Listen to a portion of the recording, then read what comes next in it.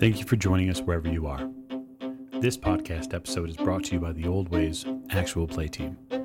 This actual play uses the 7th edition Call of Cthulhu tabletop role-playing game rules by Chaosium. This actual play is performed by adults and in an adult setting. While we try very hard to stick to language for all ages, listeners should know that this podcast may include mature themes. All content, including names, places, events, companies, and etc., that may bear resemblance to entities living or dead, is strictly coincidental. My name is Michael Diamond, and for tonight's game, I will be your keeper. Thank you for joining us again on another episode of the Old Ways podcast. I'm your keeper, Keeper Michael, and we return to Horror on the Orient Express, where we find ourselves back awakening to Milan. We have a lot to get to in this episode, and I have some very particularly interesting things to talk about. If you have not joined the Discord community that we have, please come join us. And you can find it in all of our social media imprints, as well as the Patreon as well. So if you'd like to support the show and you're really, really enjoying it, this is a perfect way to get in and engage and perhaps move the hand of fate yourself, which that we will talk about in a moment as well. So introductions first. To my right. Hello, this is Mike, and I'm playing James Robert Fraser, who's had a rather interesting dream and has woken up to recall that he's been somewhat busy with a mop and bucket of late. That's so very true. To his right. Hi, I'm Rena. I play Lady Elisabeth Fitzroy, and I may have developed an interest in blood magic recently. I can't imagine why. At the end of the table. Hi, this is Giles, and I'm playing Simon Griffith, and as usual, I'm cleaning up after the professor. Yeah. To Mr. Griffith's right. Hi, I'm Miranda, and I play Maggie Bellinger. I seem to have a lot of red stains on my clothes right now. Oh, I'm sure that they'll just come right out. I'm sure that there's a method of getting those stains out, certainly. And last but most certainly not least. I'm Martin, and I'm playing Richard Courtenay. And, well, who knows? I mean, there was this big jaw and then a train and a device, and who knows what happened. Well, I do. And so as we raise the curtain tonight, we're going to get to that directly. So at the top of the show, I'd like to say that Professor Courtenay has likely had a very interesting series of events happen to him.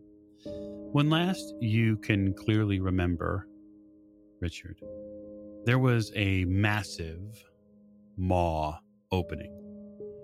And behind that maw, there was this almost hay bale size of fur and electric light. A gas had been pouring into your room, and a growl emanated around and through the woodwork here. And moments before the maw closed on you, a pair of hands came from around behind you and stamped the device onto your face. It moved and adjusted the lenses. And as it did, your body disappears, as does your sightlines. The room literally shatters into thousands of pieces. And all that remains are 7 very colorful threads woven into the fabric of the expanse around you. You hear and see a being, a very large and somewhat dark one, fall into this abyss, this woven basket of time and space. And then everything suddenly begins to speed up immensely for you. The threads move back and forth around you, through you, and you feel a very almost acidic feeling wash through you, specifically through your eyes. You come to in a flop sweat and a thud back into the hotel room you'd left. The howls still ring in your right ear. And so I'm going to go ahead and play an empowered Hand of Fate for you as a member of Fortune and allow you to survive. Thank you, Hand of Fate. This doesn't preclude you from the after effects. And even as the device still sits now in your cupped hands, you can see the trace amounts of flesh stuck to the inside. And there's this strange filter on everything. There's colors everywhere. It's as if a carnival has been painted over everything. Reds and greens and blues and yellows. And you squint a little and you see purple and orange. It's a bit much. Richard gets up and are these his legs? Are these his feet? Is this real? You get up. Your joints respond as they normally would, if a bit creaky, perhaps. When you get up, you dump just a flour bag full of this blue powder everywhere. It gets into the grain of the wood. It's all over your bed.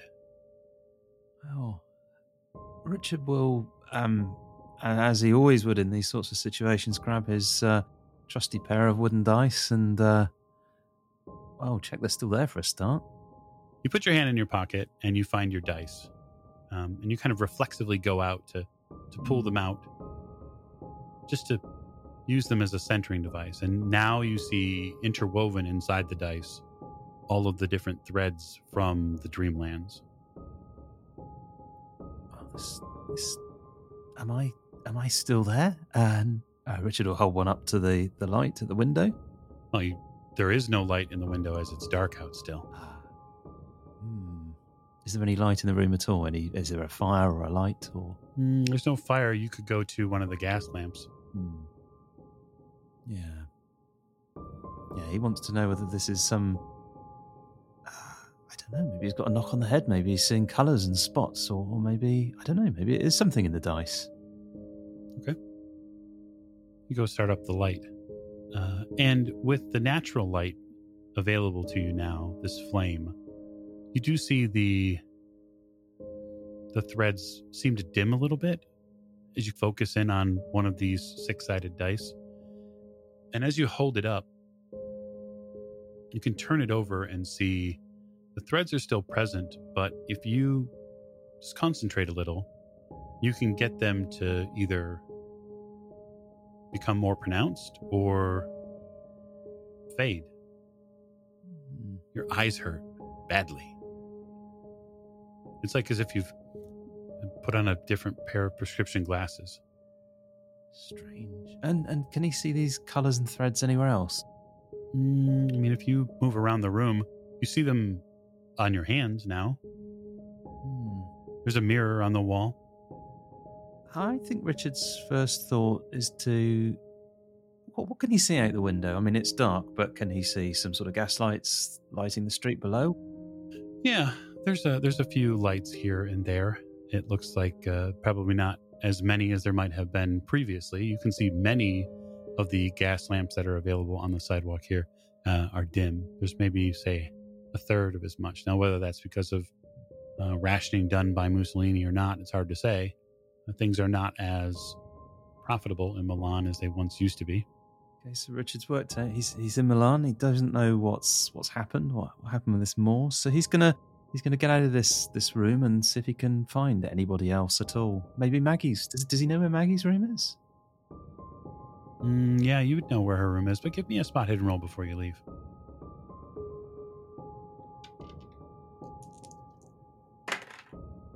Uh, 55 under 60, so yes. You catch it just in the remaining light in the room as you pass towards the door. You catch something reflect in the mirror. And you turn back because it catches your eye naturally as a human. And when you turn back to the mirror, you see the tiniest change in color in your eyes. Something's different now. And there's a compulsion you feel. You're too far from the mirror for now, but you need to be closer. Richard will take a closer look in the mirror. You get a little closer. As you near the mirror with this remaining light in the room, you see inside your eyes tiny, colorful threads have been woven. And now you roll sanity for me.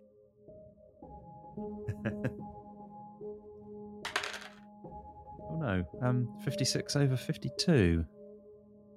Alrighty. Well, sir, I take a point of sanity from you in this regard, as your eyes have changed into something that looks like a loom has been at work inside of them. Little flecks of yellow and red and blue, even some green. You have changed. Richard's thinking to himself, is these threads, are these threads in the dice, is this actually what he's seeing, or is it because of his eyes that he's seeing the threads? And he's really keen just to go and find Maggie and see if these dice look strange to her as well. That's a great question. Why don't you so to be fair to the rest of the assembled investigators, I would imagine Simon would have a room relatively close to the professor, yes? I'd probably be next door since I'm not bunking with him now. Okay. Give me a hard con roll and see if you wake up. You had a fairly busy day yesterday, but it's always possible. That would be a 20 under 90, so it is a hard con roll. Yep. Yeah, so the door opens to the professor's hotel room, and when the door opens, you wake up instantly. Not completely awake, obviously, but you instantly hear a door open and you realize it's not yours and it's coming from your left side, which has to be the professor's room. May I stealth out of bed? I'm not worried about getting dressed, but I don't want to make noise, like hop out of bed and go, Professor? No. Sure, why not? A little bit of naked stealthing is perfectly fine. Well, I'm wearing my suit, you know, with the buttons on. Suit. No, with the buttons on the back for the drop drawers. Yes. And that is a 38 under 60 for stealth. Okay, yeah, you can get out of bed quietly and make it to your door. Richard, you walk out into the hallway and likely go left towards the staircase, which is where Maggie's room is. I think in this case, Richard won't politely knock. He'll probably just clutch at the handle and go for the door. Fascinating. Can I tackle the professor? I was in some state of undress. Wow. Can you tackle the professor? Well, I'm only seeing him from behind, and he just emerged from the room. Very well. I would say this, your tackle is probably out of the question as you're too far. You've gotten to the door, and you're seeing a figure about the professor's size, looking like he's going into Maggie's room. All right, I'll break my stealth at this point. Hold on, what are you doing? Are you yelling? Yes. Okay. So you yell in the hallway. Richard will turn around and say, and he's still got them in his hand. These dice, what do they look like to you? Are they colourful? Are they threads? Simon, at the end of the hallway, there is someone who speaks with the professor's voice. Someone who's turned to you, and their eyes glow in the darkness. They're like a multicolored set of rainbows. And now you're going to roll sanity for me.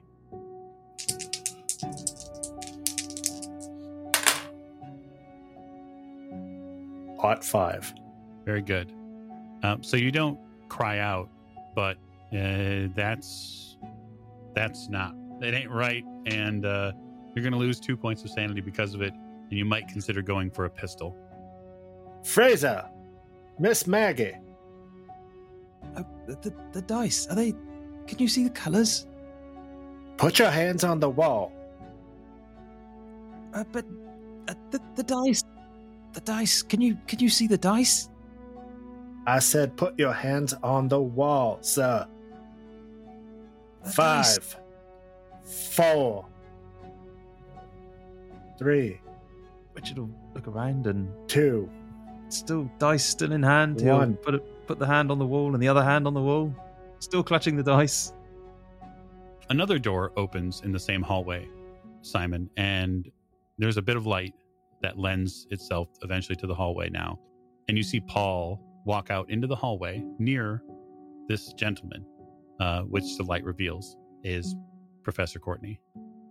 And Paul walks out and has what looks like some sort of club with him, like in hand. What the hell is going on? Why are you shouting? Paul, good job. Something's wearing the professor's skin over there. What? He looks at you, Professor, and you're alive! You hear him exclaim. What's happened to this crazy place? I don't understand. You're all welcome to wake up now. There's been more than enough shouting in the hallway. I poke my head out the door. What is this god-awful racket? Some of us are trying to get some rest. What did Miss Bellinger get into this time? Looking down the hallway. Down the hallway, it's a little tough to see, but there seems to be Simon, and then in the light at the end of the hallway, you see Paul. He has some sort of club with him, and he is gesturing. He has a hand a bit on a figure that is standing at the end of the hallway with their arms all the way up, right? And it's about the professor's size, but it's hard to make out at your angle if it's truly him or not.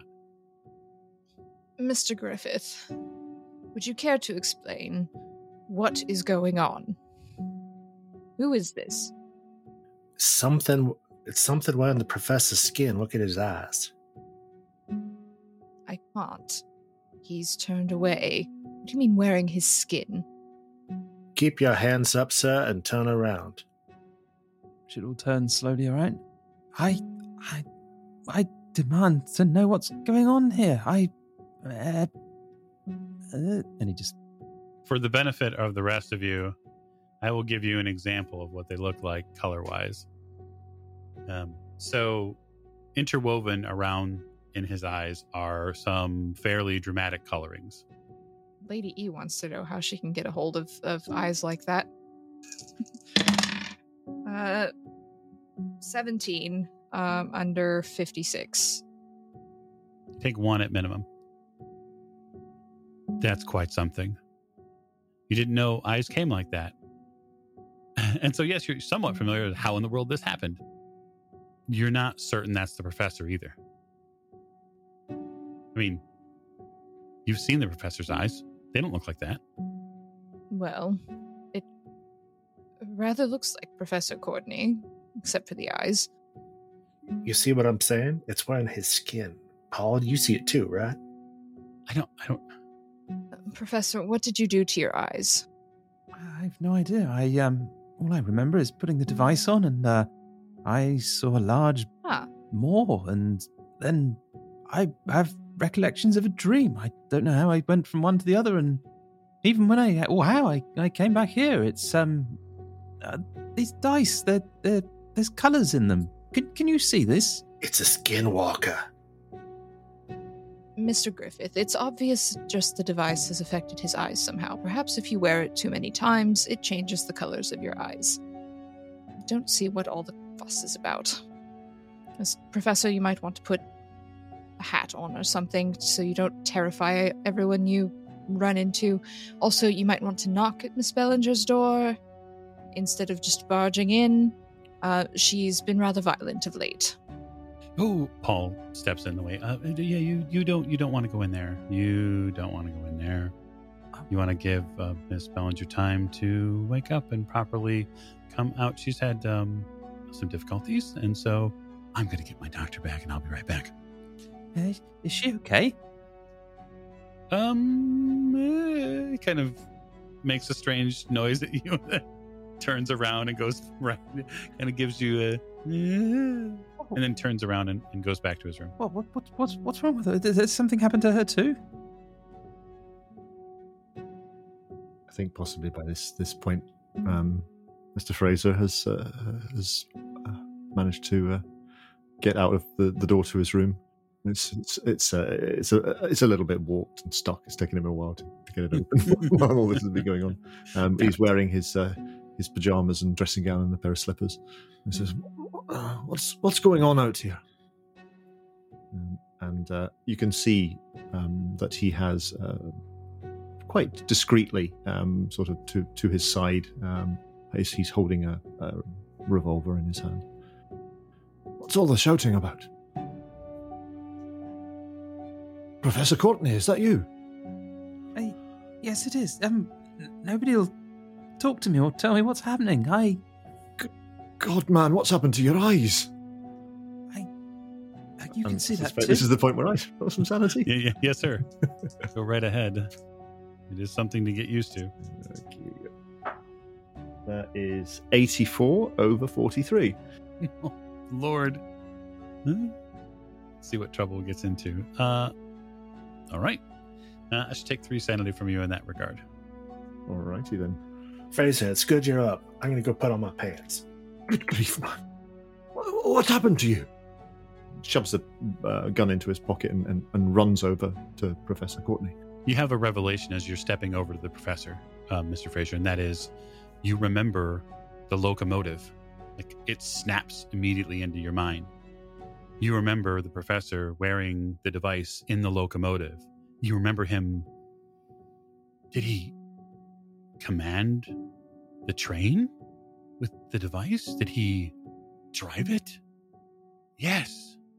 That's a lasting memory from that dream. He had some sort of control over it with the device. Is this that infernal contraption that you're always sticking on your face has done this to you, Professor? I told you should not meddle with that kind of thing. What's it done to you, man? I don't know. No one will look at these dice. Do you see colours in these dice? Damn the dice, man. Look at your eyes. It's important. I need to know whether I'm seeing this or whether it's the dice. What does it matter about the dice? Have you not seen your own eyes, man? The dice are nothing. Your eyes, they're multicoloured. There's something inside them. Is there something inside you, man? Yes, I'm trying to work out what it is. I need to know whether my vision's normal or whether that's been affected too. Where's Paul? Paul, he'll surely know. He comes back out with the doctor's bag. Yes? Paul, have you seen the professor's eyes? Have you seen them, man? Good God. He seems to stammer backwards. They're wonderful. I will never mind that. What is it? What causes that to happen? I've never seen a man's eyes like it. Well, there are potentially several different... did you have any eye pain or rupturing, perhaps? I don't know. I don't remember much at all. He sticks his hand in his doctor's bag and pulls out a pair of forceps and then puts them back and then kind of moves around in there and pulls out a tongue depressor. Open up your mouth and see if there's something in it. He grabs you by the forehead and tries to force a wood tongue depressor like into your mouth. No, there's nothing there. It can't be sinus related. He sticks the tongue depressor into his back pocket and goes back into the bag. He fishes out like a bottle of something. They look like white pills. He opens it up. He puts 2 of them in your hand. You'll be perfectly fine in the morning. I don't need any more drugs. I need to know what's going on here. He takes 2 himself. He stuffs the rest of them back in the bag. I don't know. I've never seen anything like it. You're going to need some sunglasses or something. Where have you been, Professor? I don't know. That's what I'm trying to find out. Maybe, was it perhaps the train? Something to do with the train? Paul steps inside Maggie's room. Is Maggie still there? Yeah, she's still right there, Paul. You feel a hand on your right shoulder. Miss Bellinger? Oh, Wake up. yes. Paul, what is it? How are we feeling today? You hear like raised voices outside your door. Is everyone arguing outside? Oh, well, Paul, are they upset with me? Well, that's yet to be determined. But it's clear that one thing is very exciting that's happened, and that would be that Professor Courtenay has returned. Oh, yes, I already knew. I saw him last night. What? In my dream. He looks a little funny at you. Of course, dear. But he's actually in the hallway. Yes, of course. He came back with us on the train. I'm gonna roll some sanity for Paul. This poor guy. All right.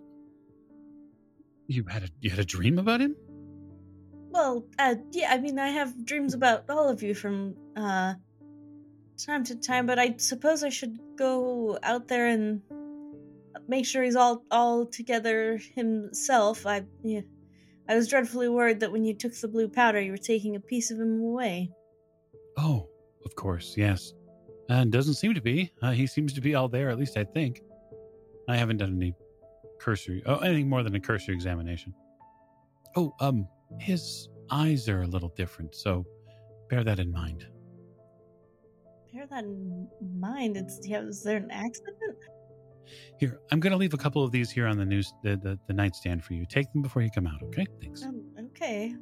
Maggie'll take the pills and not take long to straighten. She'll just kind of get up and head out. Everyone's arguing. Richard's back. She's not going to worry about looking too nice. Sure.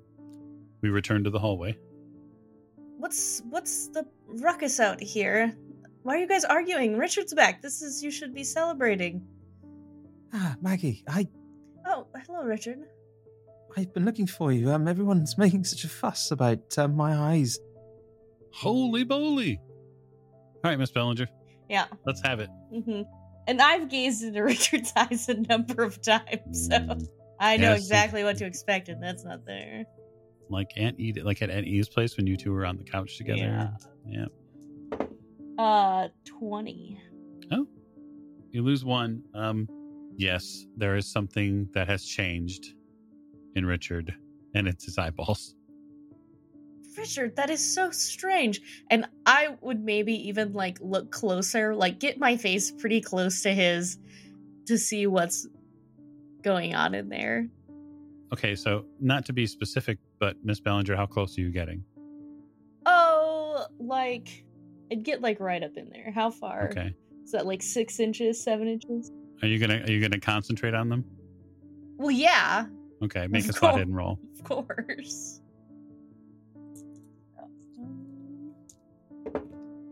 28 under 31. Yeah, those are totally different colors. Oh my god, they move. That's what I was wondering. That's why I looked at them. They're like threads that move in his eyes. It's so strange, Richard. It's moving. Are they worms? No, it looks like sewing thread. Oh. It looks like the flecks of his eyes now move a little bit and change. Paul, did you do this when you took the powder and you put it in the ether? Was that your experiment, Paul? Not exactly, he calls from his room. You hear what sounds like some water or something being mixed up in a glass with a metal spoon. He comes back out and he hands it to Richard. Here, bottoms up on you. Hang on a moment. What's this about blue powder and ether? Oh, he turns to you. When you left, when we came back and the room had nothing but, the room had nothing but blue powder in the shape of your body in it. I took a small bit of it and did a little bit of experimentation on it. Did you not think that would be unwise? I mean, if the entirety of this was required to reconstitute myself, I mean, there must surely be. Maybe my toes are missing. Exactly what I said, Richard. Have you noticed any small parts of you missing, Professor? Well, Richard's going to... Well, there's something wrong with his eyes for a start. Does Richard have shoes on? No. Richard will just look at his toes. Yeah, you seem to be there for the most part. I believe I'm complete, unless I'm maybe missing an appendix or perhaps a kidney or something. Well, it's been said that the body might be able to exist simply with one kidney. Well, just a guess. I'm no medical expert. You see a couple of other people come into the hallway, a little aghast at what's going on. You hear, "Can you keep that down?" Yes, perhaps we should freshen ourselves up and continue this conversation over breakfast. Is it morning time now? Paul reaches into his vest and pulls a pocket watch out. It looks like it's 5:30. So morning is soon to arrive. I'm happy to go back to bed, to be honest. Well, I don't know if Richard should be out of sight right now. We lost him once. I would hate to lose him again. Oh, speaking of, perhaps then, Miss Bellinger, you would give me a little time with your hotel room this morning. Perhaps you and Richard could perhaps just lounge or stay or read the paper in his room. I have some things that I need to attend to with your room. Yes, of course. I was actually thinking that Mr. Griffith could stay with Richard, and then I could go freshen up in Lady Elisabeth's room. Wonderful. Yes, wonderful. Lady Elizabeth's door has meanwhile just gone click.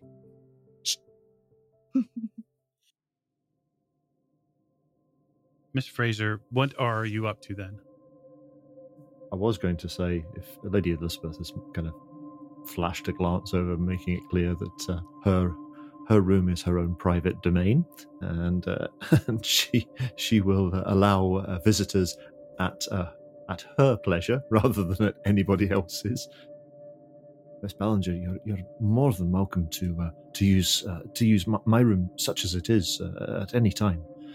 I will, of course, I will bunk down with Paul or with Mr. Griffith, if that's all right with them. Well, I appreciate that, but I believe me and Lady Elisabeth have some things to discuss. Well, if her ladyship is willing, then I suppose that would be all right. But of course, I can't speak for her. You'd need to ask her yourself if that was acceptable to her. You do hear the one door lock from that portion of the hallway. Yes, of course. So I will go over to Lady Elisabeth's room. Lady Elisabeth, I understand that this may be awkward at this time between us, but I believe that I have amends to make, bridges to rebuild, and I think I have an explanation for my actions that I would love to share with you. I think you'll find it quite interesting if you would just give me a few moments of your time. And I promise you I'm feeling much better. I duck my head back out in the hallway. I've got my pants on with suspenders, and I go, "All good here?" Oh, Mr. Griffith, Paul says from down the hallway. Would you give me a hand for something? All right, Paul. Does it involve touching the professor? No, sir. Thank God. If you would feel better, I could talk from this side of the door and you could stay on that side of the door, but that does seem silly and it kind of puts our business out there for everyone. The door slowly swings open, and I'm standing there with both hands resting on my walking stick, and one eyebrow raised almost all the way to my hairline. Well, Miss Bellinger, have you come to inform me how everything seems to be my fault, and how nothing of the sort of danger that we've been in would have been occurring had it not been for me? And is this your way of making amends? Because if it is, I am not interested in it at all. I think I was speaking to one specific incident when I said those things with the nice young lady who has deceased now. But I have some concerns, and I think that they are up your alley as they are of the magical nature. Yes, well, I think there may be something contributing to me not feeling so well, and I would be happy to share that information with you in private. can you promise me you're not going to attempt to murder me with my own walking stick? Slow blink. I cross my heart. Very well. But you understand, of course, you will be sitting on one side of the room, and I will be sitting on the other side of the room, where I can keep a close eye on you. I completely understand that. Yes, quite. Mr. Fraser, do keep an ear out if you don't mind. Of course, your ladyship, yes. And I will step aside to let Maggie in, but keeping a very, very tight grip on my walking stick. Obviously. To clear a couple of things up before we move forward with that wonderful scene, Simon, you and Paul very discreetly, very quickly remove an object from Miss Bellinger's room, and that would be the rug which once graced the floor here. The two of you take it out back, and you take it to a specific location a couple blocks away from the hotel, where in the very early morning hours, the two of you very discreetly bury it. I mean, the other option is we could dump it into the sewer. I'm strong enough to lift up the manhole cover. Yeah, any suggestion of such would get a quick no from Paul, who reminds you how bodies thrown into wells and other waterways has done terrible, terrible things to towns in the past. And so Paul even goes as far as to say a very small prayer for the departed. It is clear, however, that the rug is far, far larger than the object contained therein. And it seems that, without, of course, getting too ghastly, it seems that the object was easily foldable. I've seen stuff like that happen in war. Certainly.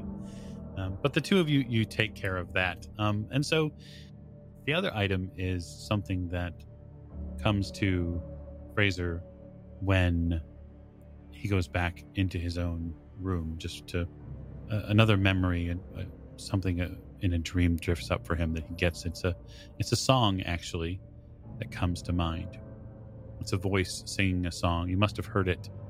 You must have heard it in a dream somewhere, but you swear you could have heard when you woke just the ringing aftertones of Miss Cavallero singing.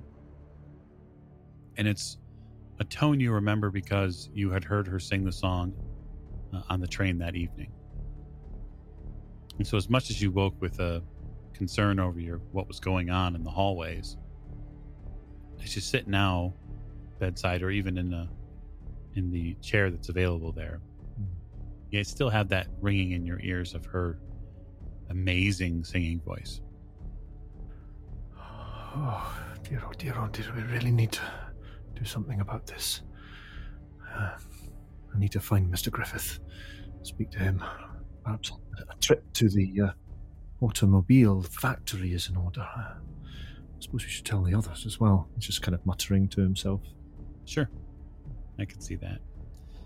Miss Bellinger, Lady Elisabeth, if you would. Maggie will enter and take a spot across the room as requested by Lady Elisabeth, and she will probably talk a little bit quieter, knowing that Fraser is probably listening at least somewhat for loud noises. She will say, "Now, Lady Elisabeth, I know that you are expecting an explanation from me, and so this may come as a shock to you, but Do you remember when we were in France and there was the arm and I touched the arm and then me and the arm had this thing and then Richard and I did experiments and we thought it was the plants and they could hurt the plants, but it wasn't. But then we realized that the arm could hurt me and that there's something with me in the arm, and if Richard hits the arm, it hurts me. But then sometimes the arm just hurts a lot. And so Richard had to put your bracelet that you gave me, that I believe was your aunt's, yes, that stopped it from hurting. So obviously it is having more and more of an impact on me. But then your bracelet disintegrated, and I think that is something that has to do with the arm. So we had to tear apart the cart and get the copper and wrap it around my arm. And so it seems like things are just getting worse and worse and worse. And I'm concerned that the arm now, the statue arm and my arm is maybe impacting me in other ways and making me do things that I normally wouldn't do, like attack you with a cane and say all those mean things to you. So, damaging the arm affects you? Yes, it does. That's why I don't really let anyone else touch it ever or handle it. I'd like to have a look at it, just out of professional curiosity, you understand. Well, I wondered if that might be the case, because I know that you know more about this, and perhaps you could figure out why it's making me act in these irrational ways. That's the only thing that I could think of that would make sense, because it seems to be getting worse. And then it really hurt when that thing attacked us on the train, but you were in your car, so you weren't there for that, but it was quite dreadful. You didn't think that perhaps coming to me about this sooner, with all of my abilities to research and look into things, might have been useful? Well, no, I didn't want to worry you and everyone else into thinking that I was compromised. Yes, you didn't want to worry me, so you attacked me with my own cane and started screaming obscenities at me in a hotel instead. I didn't that expect makes that complete to sense. happen.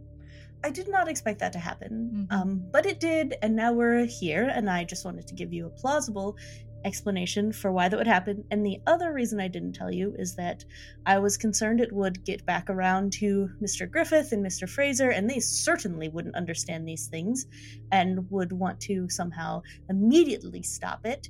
And I don't necessarily think that's the answer. You mean you don't wish to have your arm detached from your body? No. Well, not my physical arm, no. That would, I think, be Mr. Griffith's proposed method of dealing with the problem.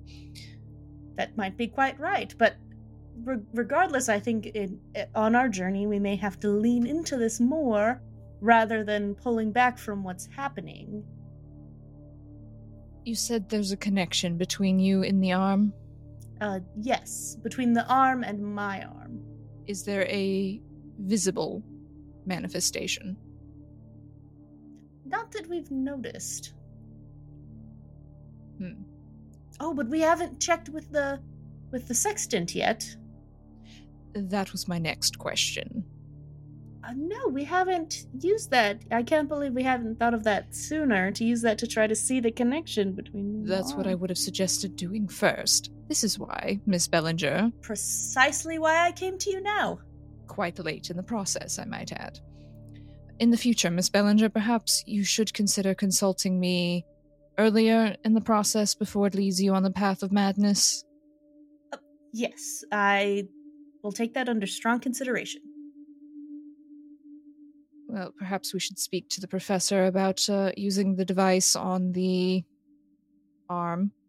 Yes, and you wanted to, if you wanted to see the arm... Yes, I do. And my arm, I could go get the arm. That would be wonderful, thank you. He'll rush to go get the arm. Because she is thoroughly... Okay. She thinks she has hopefully distracted Lady Elisabeth from what she did. Enough that she doesn't really have to apologize for it. Shiny magic items. Ooh, look, shiny magic item. Shiny magic item. Okay, yeah, you go and grab the arm. You pick it up, and you realize something is missing in your room.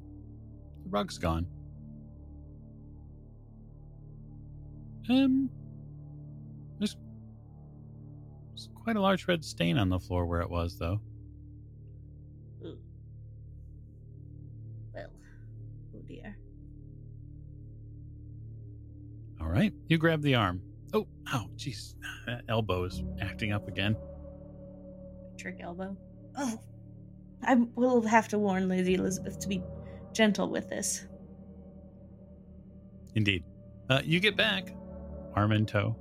Okay, so yes, Lady Elisabeth and Fraser would see me leave, go to my room, and come back with an arm, with the arm for Lady Elisabeth. I think probably by this stage I've gone into, Okay. into my room rather than loitering about the. Do we have like a sort of a common room that's ours, like a suite, or just a corridor of the hotel? This is just a corridor for this hotel. There's no common room for it. Yeah. It's basically just the 5 of you, 6 of you with Paul lined up. Yeah. I'm gonna section. maybe spend a moment or two just checking that Professor Courtenay is all right. Did he go off earlier on to his own room, or is he still been standing in the corridor? I thought He should be in his own room at this point. Okay, I'll just. He's probably staring at his dice. Yeah. Well, Lady Elisabeth, here is arm. Please be careful, because my elbow's already hurting a bit from it. I will exercise the most appropriate caution. I'll take the arm and look at it. Okay. And flick the elbow. Oh, I'm so sorry. Oh yeah, that hurts. The Well, now I see it. before the copper was blocking it, and I don't know if there's enough of it. Maybe I need more. Now I can see it does in fact seem to have a connection. So we have confirmed your hypothesis. So we can continue with our investigation. Yes, we And tried I'm to not ask smiling Paul. at all, just being very clinical and detached, but there is a slight quirk of the eyebrow. Yes, we tried to ask Paul about it, but we didn't really want to tell him everything, and he said there wasn't anything physically wrong with my arm. So I know that it's not physically, that it's not me. It's some sort of connection. Do you have any ideas or thoughts as to why it's connected to you in particular? And I'm gonna just be looking at it, examining it from a variety of angles. Well, my only thought was that I'm the one that picked it up first. Just sort of latched onto you, I suppose. Yes. Interesting. Hopefully not like some sort of leech. Well, From the inspection, Lady Elisabeth, you can tell it's ornate. It seems to have patterns within patterns to it. So it is not simply just a random arm. It's something quite beautiful. It's a master's work. And even as you look at the patterns, you can see that the patterns are made up of patterns. And so there's these beautiful fleur-de-lises that are worked into portions of it that are part of an overall scheme, and flowers, and just it's beautiful. and you say there's no physical manifestations on your own person? No, not that I have seen, and I would imagine that that Paul would have said anything if he noticed any changes in the number of times he's examined me. Well, I will have to do some research. I know of psychic links, but those tend to lead to stigmata and other physical manifestations of the link. I've read about those, but this seems to be completely different. Perhaps we should use the professor's device first, see what we can learn about that, and then I can have a look in my books. On my own this time. Yes, hopefully you don't need any translations. I think we'd better put that one on hold for a bit, don't you? Yes, I think that would be best. And I set the arm down on a side table a little too hard. Yeah, ow. Oh, Lady Elisabeth, like I said, it's very sensitive. Oh, I'm so sorry. I'm not used to handling something so delicate. Perhaps we should summon the professor. Yes, I think that would be a good idea. hopefully he's okay from his trip wherever he was. That's a good question. So, Professor, you're making do as best you can with the dice. You still see the threads in them. You're not sure why anybody else didn't. You probably have done a little time in front of the mirror just staring closer at your own eyeballs, which is a little disconcerting too. You can see them move in patterns and ways. You watch your eyes adjust to the depths, and it's going to be something to get used to. Yes, Richard's wondering how on earth his eyes got that way, but what does it mean? Because surely that... Yeah, something happened. Something did. Something did. Maggie, are you summoning the professor, as it were? Yes. I will go to his room and summon him that way. Though it does feel strange saying, I know that you just returned from a powder and that your eyes have gone all wonky, but can you put that thing on again? Yes, I mean, what do you need to know? Oh, Lady Elisabeth... okay, so here's the story from when you were gone. So Lady Elisabeth had this book, but it was in a different language that she didn't speak and none of us spoke. So they decided that we needed to get an interpreter, and so we had an interpreter come up to interpret it, but things got really bad. She went crazy. She turned into some sort of monster, and I had flashbacks to the skinless one, and I also went a little out of my mind, and I don't remember much, but I believe I tore her to shreds and then beat Lady Elisabeth with her own cane and blamed her for everything. But I think it might be the arm, and so I told Lady Elisabeth that it might be the arm, and then she had this wonderful idea that maybe you could see the connection between me and the arm with the sextant. Yes, I believe this thing is capable of much more than I ever thought possible originally.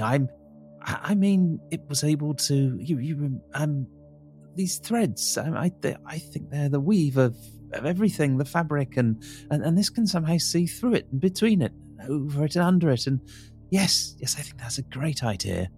That would certainly make sense. So the arm is in her room. If you wanted to come with me back to Lady Elisabeth's room, and then we can explore this further together. Yes. How is your arm? He softens a bit. There's a twinge as I'm tapping on the arm with my fingers. I believe Lady Elisabeth is looking at it right now. Perhaps maybe a little too rough. I can feel the copper doesn't seem to be working anymore. Or at least it's not a protective barrier entirely. We should hasten then, before she does something else with it. All right. You hasten over there. Richard, you come to the realization that you're far more comfortable with the device out of its case and just in your pocket than it being hidden away anymore. No, that makes sense. I mean, it's useful, right? So why would you want to leave it in a hotel? I mean, you could be halfway down the streets of Milan and, something might need investigating, and where would you be then? It's very true. The two of you arrive back in Lady Elisabeth's room, where she's taking a hammered dulcimer to the arm. No, I'm kidding. She doesn't do that. You two arrive back in the room. Professor, how are you feeling? Yes, I'm fine, thank you. Where's the arm? Yes, Lady Elisabeth. Oh, this arm. Yes, that's the one. It's right here. Did you bring the device? Yes, I did. I have it with me. We rather thought we could do some research using your device on this thing. Yes, well, lay the arm. In fact, I think it'd be better if... let me think about this. Maggie, can you stand at one end of the room, and we'll put the arm at the other. I believe if there is some sort of connection between them, it would be easier for me to see it if there was some distance and it was more obvious what that connection might look like. If you were hugging it or something, then Yes, that may be more difficult to see any sort of threads or strands. Yes, of course. Miss Bellinger, you look like you're in some degree of discomfort. Would you care to have a seat? Yes, that would be nice. And Maggie's probably clutching her arm. It's been hurt by all of the experiments with the other arm. Certainly. All right then, Professor. What's the game? So Richard's going for his blue lens and probably green one again, I think. Green one is proving useful. All right. So go ahead and make me a power roll. Richard's going to try some sort of single-handed maneuver. So he's going to manipulate this thing in his pocket, take it out, and just sort of put it on as if you might a familiar pair of sunglasses or something. All right. Sounds good to me. So we've got 56 under 80. Okay. You fire it up. Yeah, you casually place it over your face. It feels fairly natural. It's always felt that way, but it takes a lot less of time for your vision to sync up with the changes in the lens coloring. And you see it immediately. You see threads that exist between the arm and Maggie. And you see what appear to be very deep red threads kind of go back and forth and back, almost in a sine wave, almost in this beautiful pattern. And then woven between them, you see a yellow coloring. And you will spend 4 points of magic to do so. Mm-hmm. Do you see anything, Professor? Can Richard hear in his trance state? Absolutely. You now hear the room as well. Yes. He's a bit. I don't quite know the word is. This is unusual that he can hear people around him. Yes, I can see a connection. It's red in nature. He's going to sort of lean over and try and touch threads. You reach out to touch the threads and you see them pass through your hands. They almost pass over, and then when you kind of force your hand in a bit, they end up passing through them. And for a point of fact that is new now, Lady Elisabeth, you've never seen or heard Richard respond to you while you're talking to him when he's had the device on. He's actively responding to what you're saying. Excellent. So we can proceed. And I'm going to lightly flick the arm. Tell me if the colors change. Oh, they definitely get more intense when she touches it. Yes, what happened?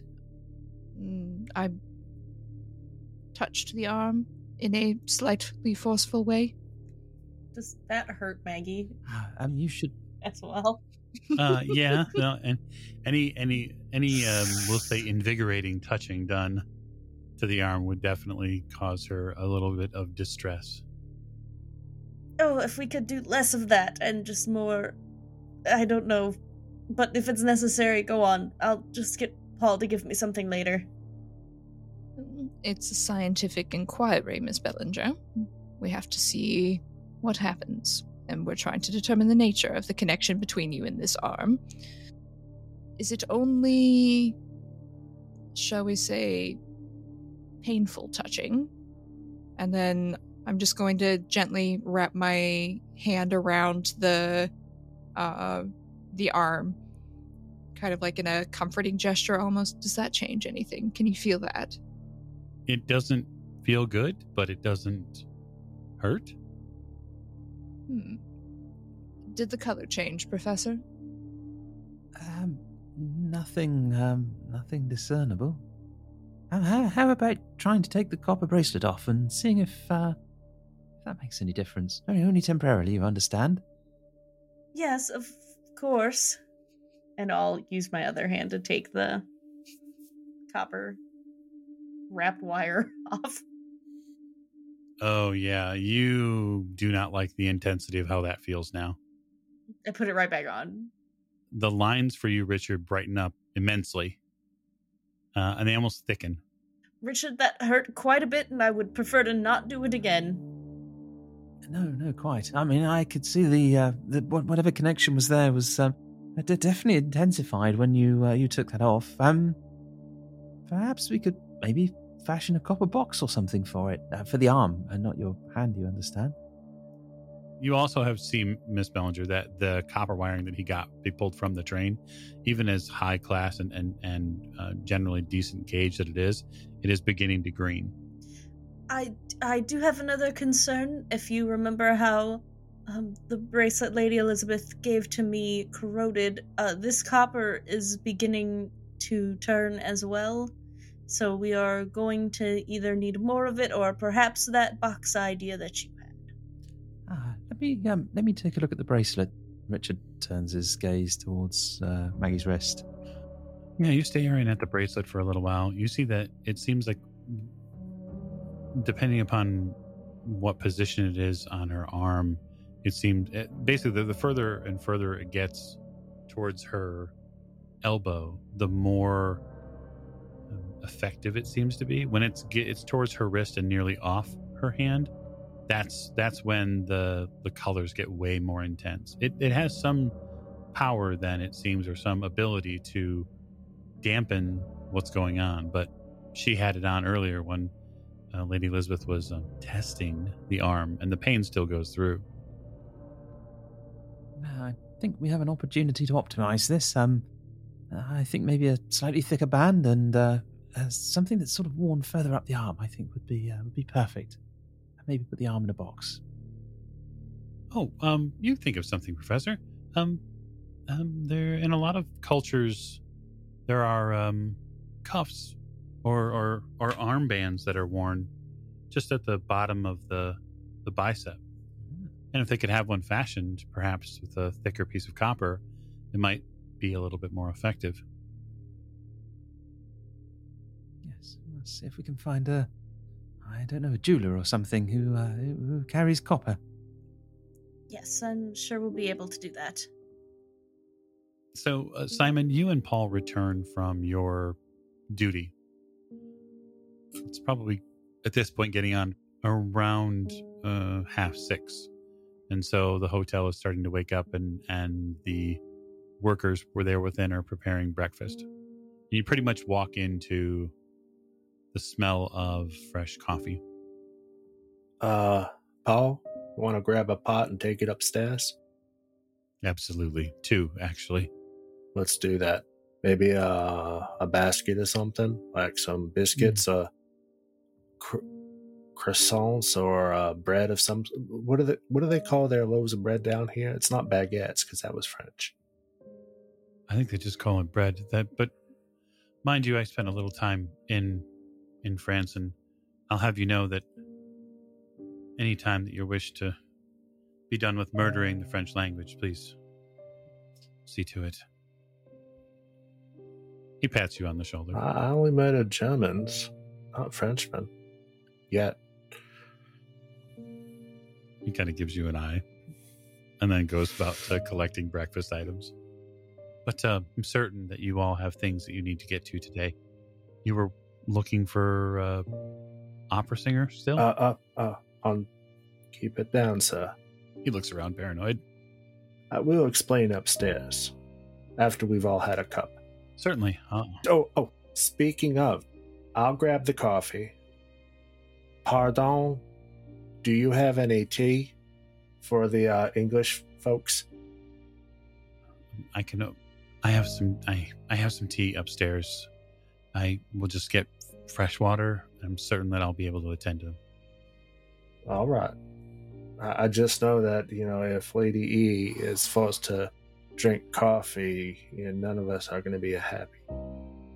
It's come to my knowledge and attention that you don't force her to do anything. I know, but the thing is if we do not bring up the water for the tea, she's going to send one of us right back down. Well, she has a personal assistant that can do that, but we'll help will help him out. He's already had a long evening. And have you seen his knees? No, sir. Well, I mean, not since the train. But I'm certain he'll be right as rain at some point. Well, his knees will be able to predict the rain soon enough. Paul wanders off. Breakfast is eventually retrieved for everyone. It's clear, Professor, that you determine a few things, right? The lens shows that there is a definitive energy connection between the arm and between Maggie. Whether it be the mundane experiments of it being struck or hurt in some fashion, having some effect on her, and then also the additional dimensions that you have the ability to gaze into clearly show that there is a more ephemeral connection between the two of them. So that's pretty well confirmed at this point. And that it's possible that with a thicker band of copper around her bicep or her elbow, she might be able to avert some of the pain, but not all. So I'm going to suggest that in the future, when we find any more of these pieces, we don't touch them with bare hands, but also that, Miss Bellinger, you don't touch them at all. Otherwise, you might find yourself transforming into this thing. Well, I was actually thinking the opposite, and that I should be the one that touches them because it will spare the rest of you, and if it is only affecting me, then that is me and then 4 unaffected individuals, whereas if we are each individually being affected, that's 5 affected individuals. Well, if you want to turn yourself into a human simulacrum, that is, of course, your right. But either way, we should be more careful. I do agree with that. And perhaps touching them with gloved hands, no skin contact, perhaps that will solve it, or if we can immediately put it into one of these boxes. Yes. We will just have to see what happens.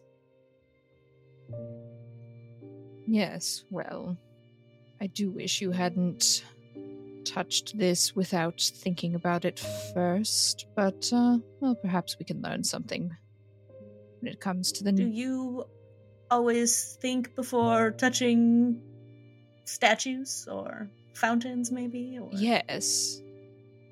They're quite dirty most of the time. That's true. We did find this one in a cave. And usually I have Mr. Fraser pick things up for me, so... If only we all had a Mr. Fraser. Indeed. So, after breakfast, because you're all likely going to want to eat something, we will say that you get attended to, whatever coffees or teas, etc. I'd like to get an idea of what...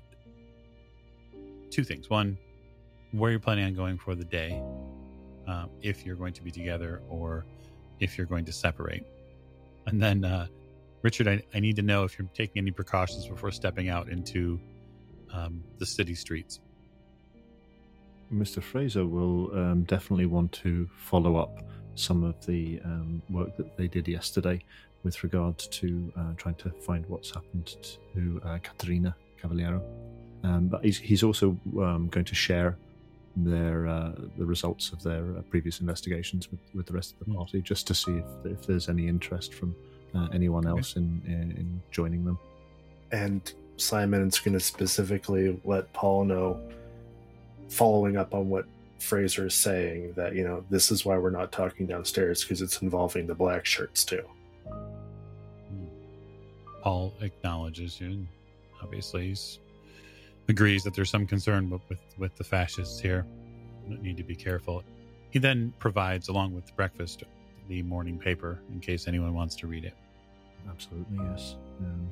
If he's already done that would have been something that would have been on Mr. Fraser's list of things to do in the morning with regard to getting breakfast and that, but if Paul's already preempted that.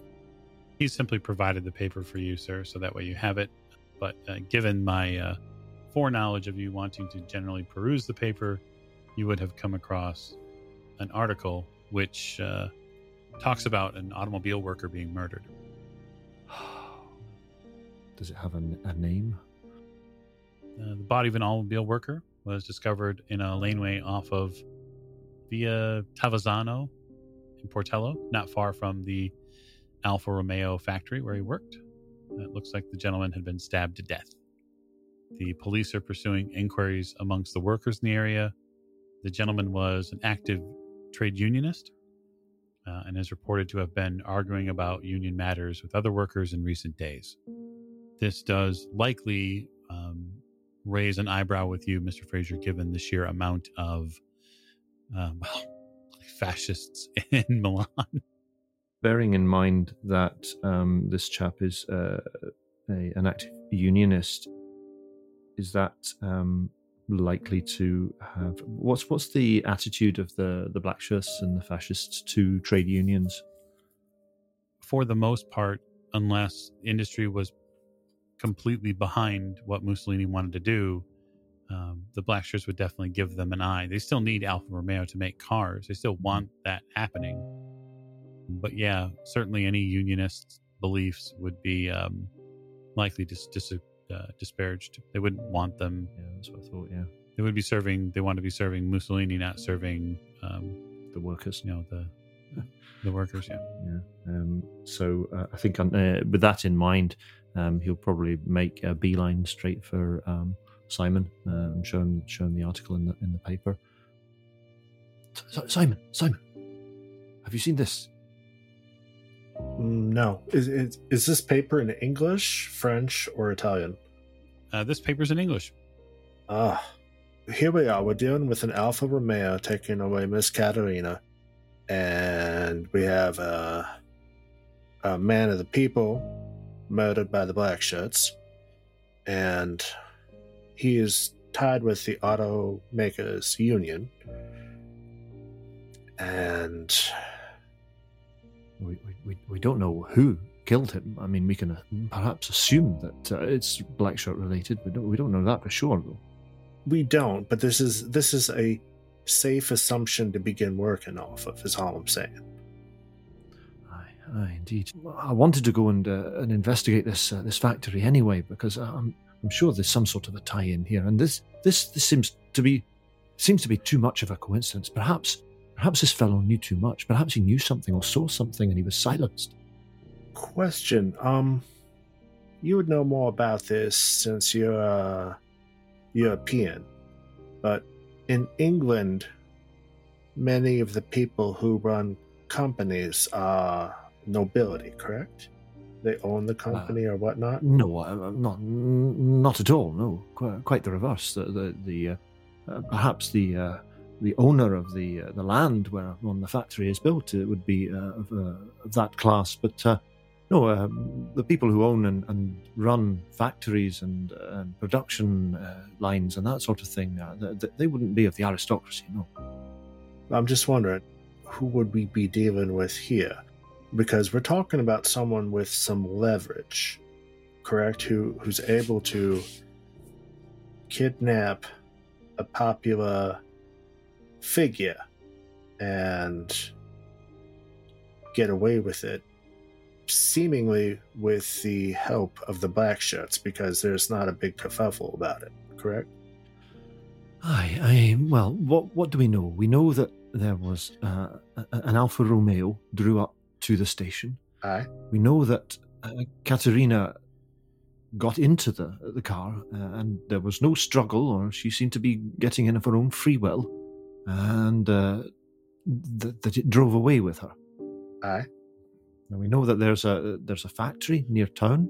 We can perhaps assume that whoever she got into the car with was either the owner of the car, or perhaps a driver, perhaps somebody who told her they'd been sent to pick her up, to take her somewhere.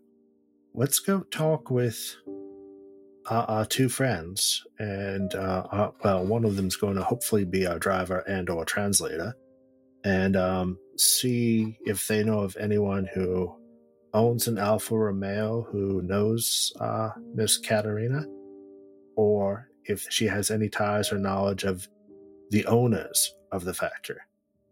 The chauffeur fellow, he told us about the factory. He told us about the fact that I don't believe, Michael, sorry, can you remind me with regard to the car that picked Katerina up and exactly what's known about it or who it might have been?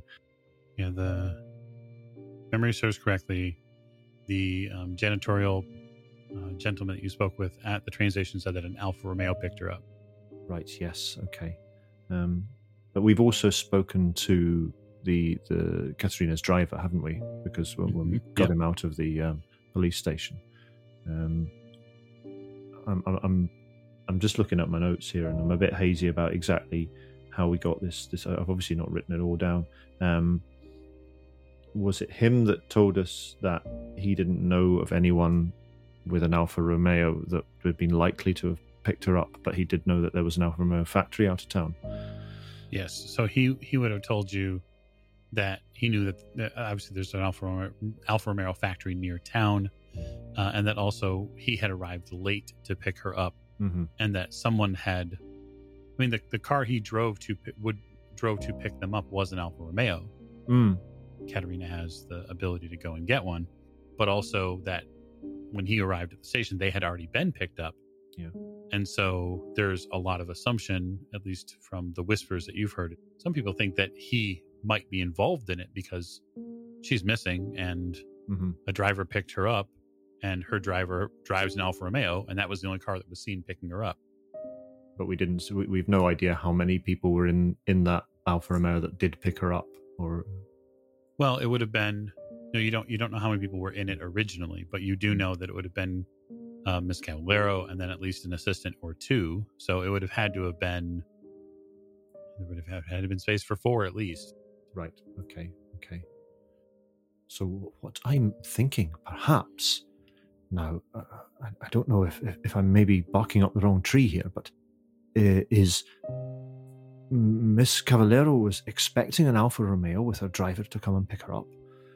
When she disembarks from the train, there is an Alfa Romeo waiting for her, with a different driver, who perhaps tells her, "Oh, your man is not well today. I'm a replacement. Just get in and I'll take you where you need to go." However, that driver is is in the employ of some other party and has taken her somewhere else. Alfa Romeos common in this city. I mean, if the factory is outside the city, but they are still an expensive car, are they common within the city or not? Well, only in terms of those who are wealthy enough to own one. I wouldn't say they were a very common car. So either whoever has picked her up has been a wealthy person, or has had a servant who has taken their car, or it is connected in some way with this factory. Perhaps a car has been borrowed or stolen from the factory in order to pick her up, to masquerade as the car she's expecting. Well, we have a name here from the paper, and there's a union at this factory, correct? Aye, so it seems, aye. We're heading to the factory anyway, so let's investigate the factory and also speak with people from this union and see what we can shake out. Aye, I think yes. If we try and speak to the people from the union, perhaps find out what this fellow was arguing about, to see if it is in any way connected. You never know. This might very well have been somebody who was either bribed or coerced or forced or paid to pose as a driver for Miss Caballero, and then done away with to prevent the information spreading. Absolutely. It's either a red herring or it's not, but either way, we're heading in the same direction. So let's go check it out. Aye, let's do that. Okay. Well, I'm going to draw our episode to a close there.